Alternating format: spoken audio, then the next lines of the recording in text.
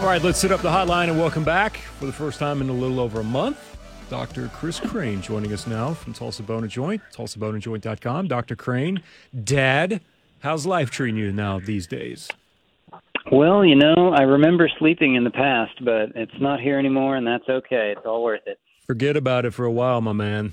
It's gone. It's going to be an extended bye-bye time to your sleep life. And, hey, when it comes back, though, you'll look back on it and be like, I can't believe I actually made it through that time, and it is great to actually sleep again. So don't worry, it'll go away at some point. But, yeah, for right now, you can just hang it up, brother, because it's not coming back for a while. Yeah, I'll believe it when it happens, I think. How's mom and baby doing? Are they doing well?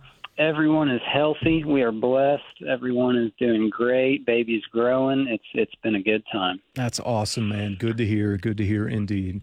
All right, let's, on your first trip back, I know that we've talked, it seems like multiple times about Tommy John procedures, and here we are again. The biggest news of the entire week came down yesterday. No, not involving the golf world, but baseball, where Jacob deGrom is now set to potentially undergo his second career Tommy John surgery. So, Doc, his elbow was repaired the first time in October of 2010 when he was in the minor leagues with the Mets.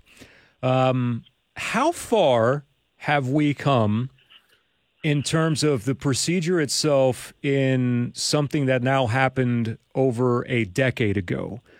Because I've read multiple things, like typically the second Tommy John surgery comes with longer rehab and more risks, but the second surgery is not as risky as it was, say, even 5 to 10 years ago. How far have we come now in a short period of time?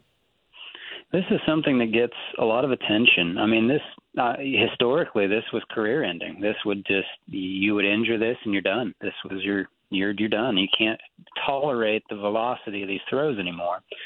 And now that we've done reconstructions for many decades, and this is something that we're seeing, unfortunately, stay fairly common despite all of our pitching programs and things that we try to do, it gets a lot of refinement. It gets a lot of practice. And not only with the reconstructions that we sort of talk about, but even trying to do things like repairs or things that we really weren't very good at in the past in terms of getting them back to play.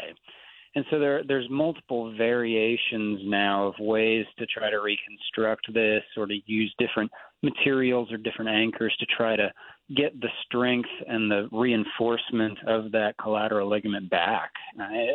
It gets hard when you start talking about multiple repairs in the same area. I mean, you're talking about scar tissue that's built up. You're talking about your bone that you're anchoring to already having gone through a surgery once. And so it does take longer to recover, and that's saying something because the recovery initially can be a year to get back to sport.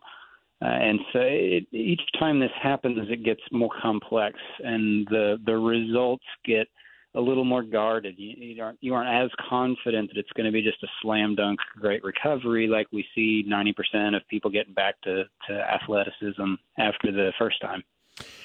It's become so commonplace now that you even have organizations that are putting Tommy John clauses in contracts now. Luis Castillo has one up in Seattle with the Mariners, a 5-year deal, paying him $100 million, but it's got a Tommy John surgery clause that's in his contract.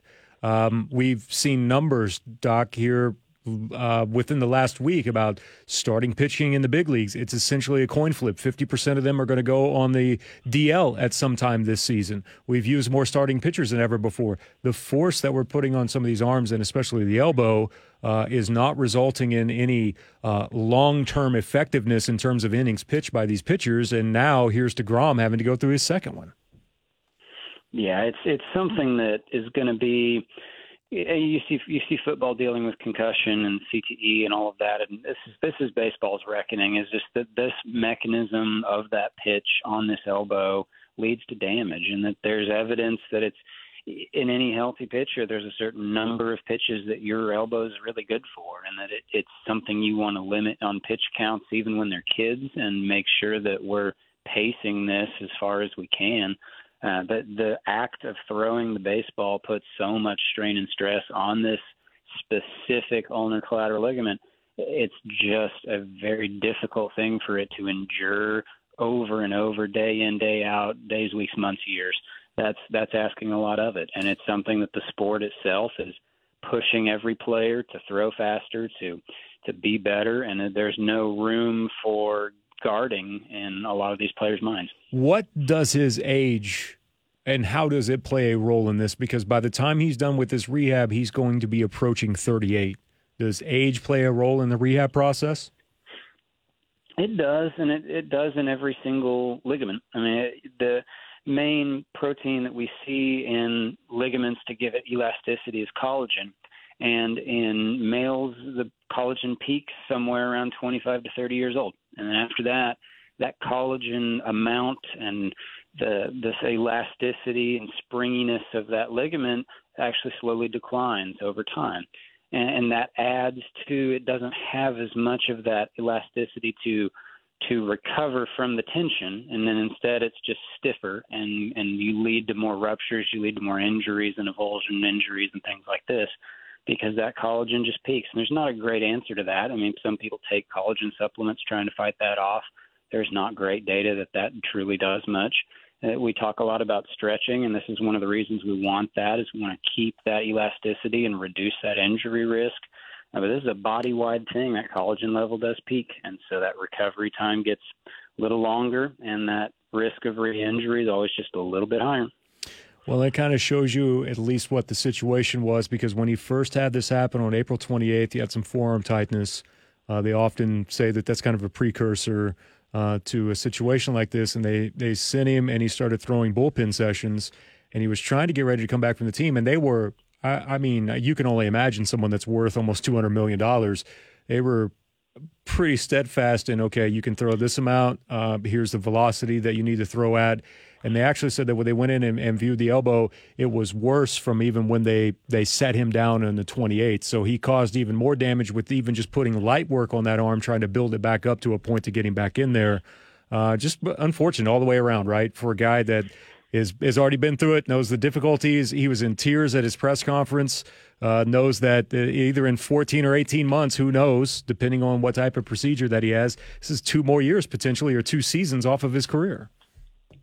Yeah, and this is something that there's no shortcut around. You can't just, skip. You can't pass go and collect $200. This is something you got to do the rehab. You got to do the time to get back to that level. There's no shortcut. You can't rush it. And if you do, you run that risk of re-injury and then being out for even longer or maybe being done. And so it's tough when you look at that and you know that there's that much work ahead of you, and that, especially since he kind of had gotten back to it. He had tasted the fruit yet again of getting to play and be at that high level of competition, and it's like deja vu, but he's got to do it. There's no way around that if that's what his goal is to keep playing. Let's jump to the NBA, because tonight we could see the return of a very important player for the Miami Heat, which is saying a lot considering that they've been able to find a way to make it to the finals without Tyler Herro.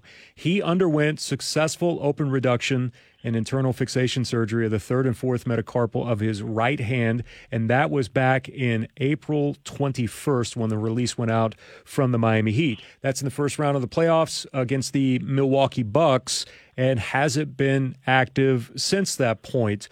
But we could see him back tonight, Doc. So tell us a little bit about your experience in the 3rd and 4th metacarpals, and exactly how much of a painful type injury that this is, and is this about the right time frame for someone like Tyler Herro to try to come back and play?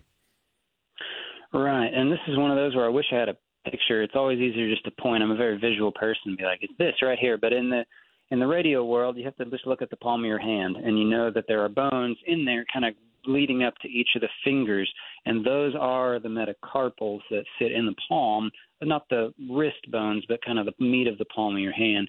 So he broke the bones that sit underneath the ring finger and middle finger in the palm of his hand. That's painful. I mean, it's tough to have really any function of your hand in terms of grip or finger motion. You can do it, but it's very uncomfortable because those bones are long and important and crucial, really, especially for sport, but even just for holding a cup and drinking from it and things like this. It's critical.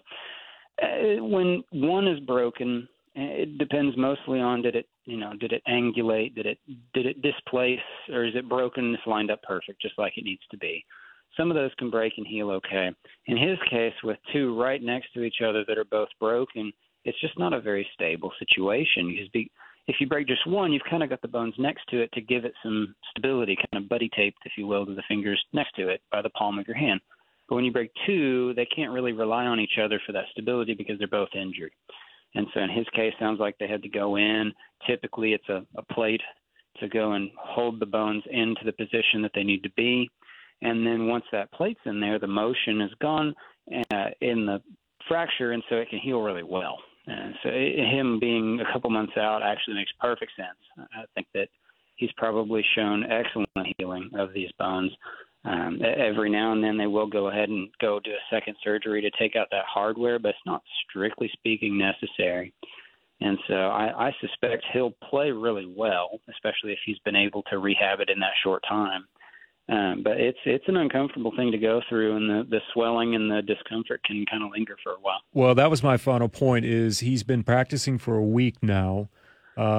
He did tell ESPN that he was still experiencing some soreness and swelling after shooting drills, which I would assume is probably pretty normal. Oh, yeah. And the thing with swelling in the hand and to some degree the foot, a lot of swelling sticks around until the muscles kind of push it out. But there's not, strictly speaking, a whole lot of large musculature in the hand. Most of that's in your forearm and manipulates the hand and wrist from there. And so swelling in fingers and even in the palm can actually stick around for months, and that can be an expectation. It doesn't necessarily mean anything bad, but it is uncomfortable, or he might notice it particularly, like you said, after going and shooting and being really active with it and getting blood flow to that area. It may kind of flare up on him in terms of the swelling. Not something I'd expect to really limit him, but I think it's kind of safe to say he might be a little bit guarding of it still. Even though he might be starting to get back to play. Dr. Crane, great to have you back.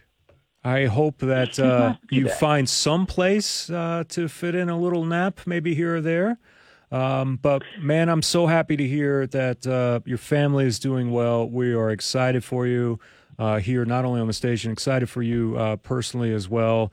And we can't thank you enough for taking a few moments to come back on with us, and we'll check in again with you next week. Sounds great. Looking forward to it. That's Dr. Chris Crane joining us here on the Blitz 1170 from Tulsa Bone Joint. Check him out online, tulsabonejoint.com, 918-392-1400. Locations in Tulsa, Bartlesville, Owasso, Sand Springs, also that Midtown Physical Therapy Center that they have as well. They do everything. It's a one-stop shop. I trust them with my family. My wife has had a procedure there. My daughter has had a procedure there. I guess I'm next up on the list, so, if I fall off a ladder or something, then that's coming along the way, and I won't do it anywhere other than Tulsa Bone Joint.